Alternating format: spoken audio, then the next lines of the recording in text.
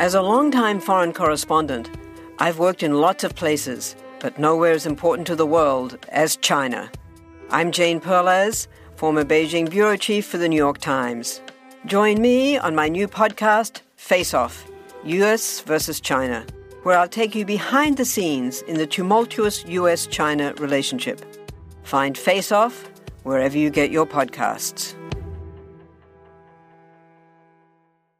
This is Russia, the largest country in the world and the primary belligerent in what may prove to be the most consequential conflict of this century. From the get-go, I want to stress that I, like almost every armchair general on the internet, am woefully underqualified to speak about the details of the ongoing invasion of Ukraine. However, this is a conflict that more than any that came before it is being fought just as hard with economics as it is with tanks and fighter jets. And from that angle, we can learn a lot about a country that by many metrics is absolutely terrifying, but by many others is something else entirely. As all of us have been doom-binging the latest updates of the situation in the Ukraine, there is a soundbite that we have been fed over and over again, which is that despite Russia's vast size, immense resource wealth and large population, its economy is comparatively kinda pathetic. Its national output has been compared in size to American states like Texas and Florida, which is probably a bit disingenuous, if for no other reason than the economy of Texas is massive.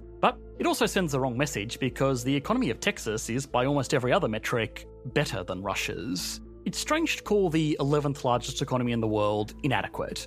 But it's not the headline figures that tell the full story as much as it's the squandered opportunities. Had a few things been done differently over the past 3 decades, there is no reason to expect that Russia couldn't be one of the wealthiest, most prosperous nations in the world today. This was a country that in less than 10 years grew its output by over 800%. It had a population that was ready to embrace the free market and work their butts off to build a better future for themselves. And it had a world that, by and large, wanted it to do well to avoid regressing back into the Cold War. So, what happened? Just how large and powerful is Russia's economy today? What stopped the growth it was experiencing in the early 2000s? And finally, is it in a position where it can justify a conflict as costly as the one it just got itself into? As always, once we've done all of that, we can put Russia on the Economics Explained national leaderboard. Yeah, this is going to be another country I'm not allowed to travel to for a while again.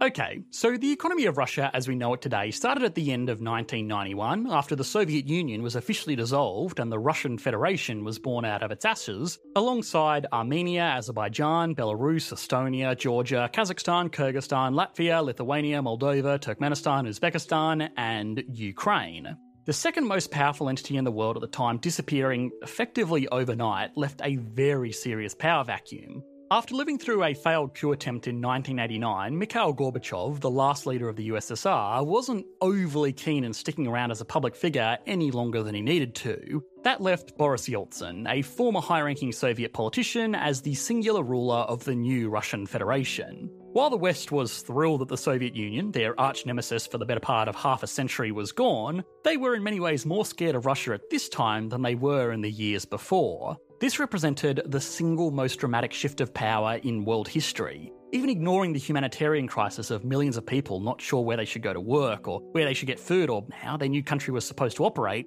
the rest of the world was wrestling with a potentially bigger issue, which was that this fragile state had a stockpile of thousands of spicy fireworks, and it could easily just regress back into another communist adversary. Yeltsin was, at the end of the day, a former Soviet politician, so there was no reason to expect that he couldn't just revert the country back to a Soviet system of government. Seeing this potential threat and wanting to smooth out the situation as much as possible, a plan was put in place based off a handbook published by the International Monetary Fund and other international financial institutions. Here's a question for you. Let's say you have a country that is a complete failure. The government is gone, the currency no longer exists, people don't know who owns what, basically everything is starting from zero. What do you do?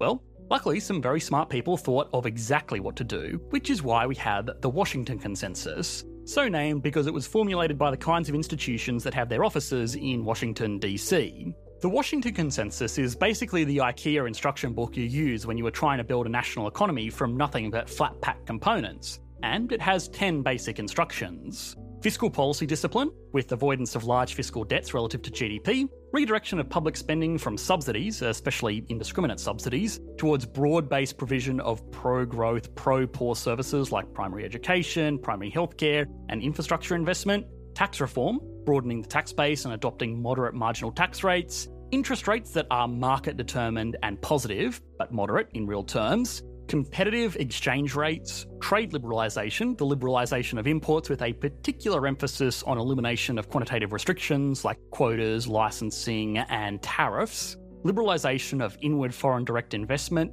privatisation of state enterprises, deregulation and legal security for property rights. Basically, put these things in place and you should have an economy. Now, some of these were easier to implement than others. Trade liberalisation, for example, started off slow between its former Soviet peers, but eventually Russia started trading its raw materials with the rest of the world. It also implemented a new currency in 1992, which it made exchangeable for the old Soviet ruble that came before it. A funny little side note was that the 1 ruble coin, worth less than 1 American cent at the time, was practically identical in size and weight to the 5 Swiss franc coin, which led to many Russians taking bags of these coins to hundreds of Swiss vending machines and buying trucks full of snacks that they would take back to Russia. I guess it didn't take them too long to embrace capitalism after all. That's not very important, but it is very funny. What was very important was the point about the privatisation of state enterprises.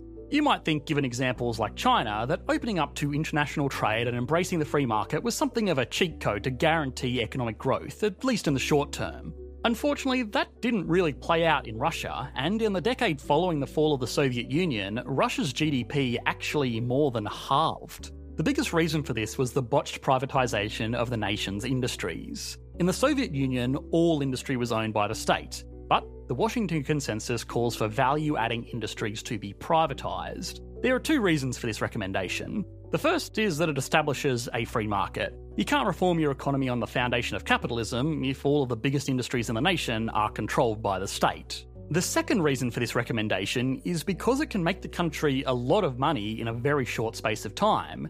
Governments all over the world sell public assets off to free up cash, and former communist nations theoretically have the most to sell off. Think of this as generating seed capital to launch a new business venture, only instead of it being a company, it's an entire country. Russia did have a lot of valuable industries, natural resource extraction being the big one, but there was also telecommunications, utilities and manufacturing. The only question became, who should this go to? The logical answer would be the highest bidder, but there are some problems with this. At the time, the highest bidder would have been companies from the West, and it was understandable that the new Russian Federation wasn't ready to stomach an American company controlling their oil fields just yet. So, most of these assets got sold off internally. The problem was that people emerging from a failed socialist state normally aren't flush with the kind of cash needed to make realistic bids on pieces of national infrastructure. The corruption that followed almost cemented Russia's fate for the following decades. Officials in charge of dishing out the nation's industries were paid off to award factories and mines to well-connected individuals, many times themselves, a family member, or whoever gave them the best bribe. This not only left major industries in the hands of a very small number of very corrupt people, but it also meant that the country didn't raise nearly as much revenue as it could have had this privatisation process been handled more fairly. These well-connected individuals, or oligarchs as they came to be known, not only ran these industries poorly, but they also took almost all of the money that they made from their dodgy operations and invested it abroad. This process was assisted by the Russian government's insistence on maintaining a high foreign exchange rate. Any money made within Russia by the oligarchs could be transferred to American dollars, or more commonly British pounds, at a rate higher than the free market would normally dictate. The Russian government paid a lot of money to maintain this exchange rate, but all it really did was help wealthy and corrupt Russian businessmen buy flats and football teams in countries that they thought were worth investing in. This capital flight meant that the government had a hard time raising money and had to rely on continued international borrowing. This all came to a head in 1998, when a failed war in Chechnya and the Asian financial crisis combined to give the new Russian Federation its first economic crisis. The government was no longer able to pay its debts, and the exchange rate fell sharply. Mismanaged industries were failing to attract foreign or domestic buyers, and companies weren't even able to make payments to their staff, leading to widespread workers' riots across the country. foreign investors fled the country, further driving down asset markets and causing a run on the reserves of the Russian central bank. The World Bank and the International Monetary Fund tried to intervene with an injection of $22 billion.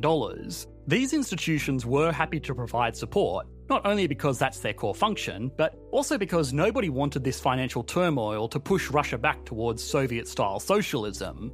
Unfortunately, and perhaps to nobody's surprise, it was later revealed that as much as $5 billion of that injection was stolen by connected officials as soon as the money entered Russia. But this sharp decline after a rather disappointing decade was something of a springboard for the Russian turnaround. Russian luck started to turn around after this crash for a few reasons.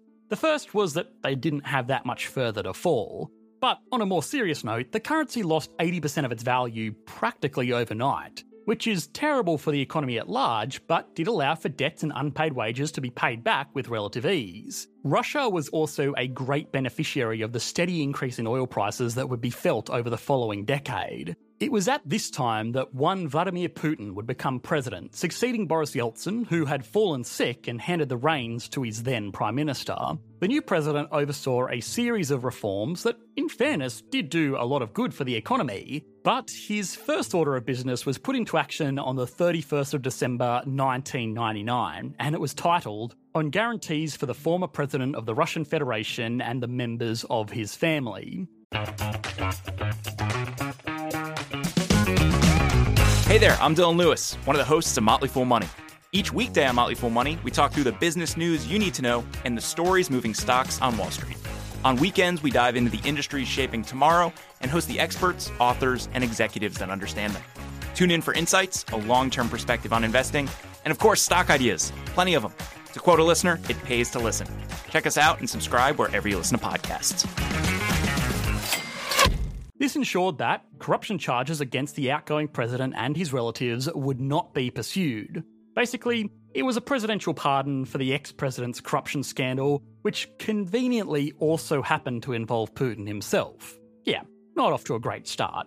Anyway, despite continued corruption, Russia did do well for itself over the next decade. Large industries became increasingly consolidated, but that meant that they were able to compete with their larger international rivals. The domestic market was the real winner though. For the first time ever, the Russian people had access to a financial system similar to what we take for granted in the West. The people were able to borrow money, find formal jobs, and use this income to support genuine businesses in the country itself. Yes, an enormous amount of wealth was still being disproportionately and perhaps even unfairly distributed to a very small group of people. But let's be honest with ourselves, it's not like that doesn't happen in our own economies, right? That's just part of being a free market economy. Well, more on that later.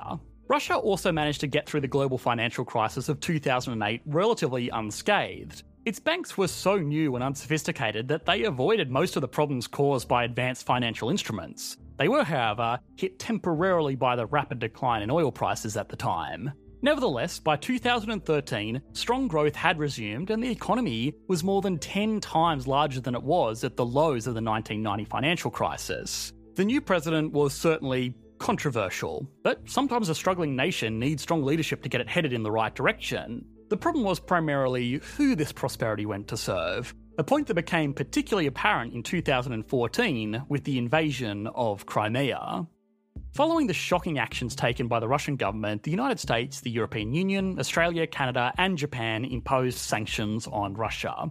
These sanctions did three things. They put a ban on the provision of technology for oil and gas extraction. They put limits on travel for international Russian citizens who were close to President Putin, aka the oligarchs, and it banned the provision of credits to Russian oil companies and state banks. That last one was the big one. If state banks and oil companies couldn't raise money, they couldn't lend money, which in theory should starve the Russian state of the resources needed to continue hostilities. In practice, it really didn't do too much, for a couple of reasons. They weren't particularly harsh, and they were rolled back pretty quickly after the fact. Russia was also more or less ready for them. Decades of selling oil and gas internationally meant that Russia had huge foreign currency reserves. Almost all oil is traded in American dollars, which meant that the Russian government and Russian businesses were easily able to stockpile the world reserve currency to keep on hand for a rainy day. The nation did need to use some of these reserves, and the value of the ruble did drop in international markets, but in many ways this was kind of a good thing for export businesses in Russia, because a devalued domestic currency made them more competitive in international markets. That wasn't to say that there were no consequences. The economy did shrink, and the country experienced high levels of inflation as imported goods were banned, meaning supplies of everything from food to medicine was restricted to what could be produced locally. This period was not great for the average Russian. But the thing is, the decision makers didn't care. Russia is potentially the most unequal country in the world. And I know I've said that about a few places, but here's the thing. We use a measurement called the Gini coefficient to measure inequality. This can either be used to measure income inequality, as in my boss earns 3 times as much as I do, or wealth inequality, as in my boss has 3 houses and drives a car worth more than the apartment I share with 4 other broke students. In the case of Russia, we will be looking at wealth inequality. The Gini coefficient ranks economies on a scale of 0 to 1 or 0 to 100, depending on who you ask. 0 represents perfect equality. Everyone has exactly the same amount of wealth. And 100 means that all the wealth in a country is controlled by a single person and everyone else has nothing. According to the World Bank, Russia has a wealth Gini of 37.5, which is not great, not terrible. It's certainly better than the United States, 41.4, and far from South Africa's top spot at 63. The problem is that these figures are only constructed using the data that the World Bank has access to. The financial elite of Russia, all the way up to the president himself, have been exposed time and time again for moving money all over the world in order to hide and protect their true wealth. Studies from institutions such as Credit Suisse have theorised that if this money was moved back and counted within Russia, then the country would comfortably be the most unequal in the world. What this meant was that the people with the money and power to influence policy decisions were not the one being hit by these sanctions. Russian banks that were dry on cash could just tap foreign currency reserves and redirect lending away from regular consumers, all while those regular citizens struggled to find food and build a future in a failing state. In a regular democracy, this would have been the end of the powers that be. But of course, Russia hasn't really ever been a real democracy. In a place like Australia or America, you hold on to power by keeping the voting population happy. Yes, there are political donations, and yes, there are news networks that can influence these outcomes, but it still all comes down to the votes. In a place like Russia, you hold on to power by appeasing the same group of people that squirmed and bribed their way into owning the major industries of the nation. This leads us to the Russia of about 3 weeks ago, the country that had made itself a lot of money by selling a lot of oil and gas to a lot of countries that were beholden to their natural resource wealth. A country that was run by a very small group of people for the benefit of a very small group of people.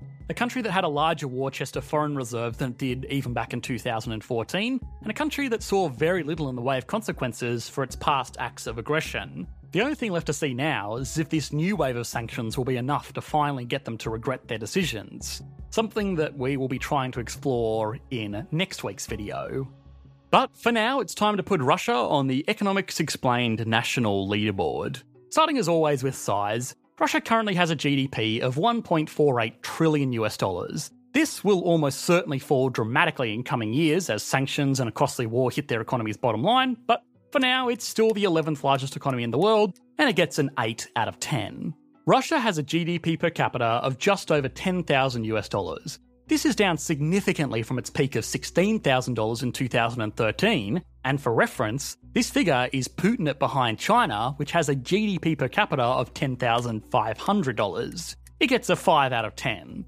Growth has been underwhelming, especially when compared to the 2000s when it genuinely looked like Russia could be a real modern economic superpower. But corruption, mismanagement and warmongering are rarely a recipe for economic success, and that's clear to see in an economy that, despite all of its natural resource advantages, has shrunk over the past decade. It gets a 0 out of 10. Stability and confidence. Well, even before these latest hostilities, you would only ever want to do business in Russia if you really needed to do business in Russia. The sovereign risk of an openly hostile nation is just not conducive to business, and given the actions of the nation in the past 2 weeks, it's going to be a pariah on the world stage for a long time to come.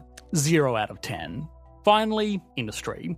Russia has an abundance of natural resources and not much else going for it. Most businesses that do well for themselves within Russia look to leave as quickly as possible to go to the less risky and more accommodating business environments of Europe and North America. It gets a 3 out of 10.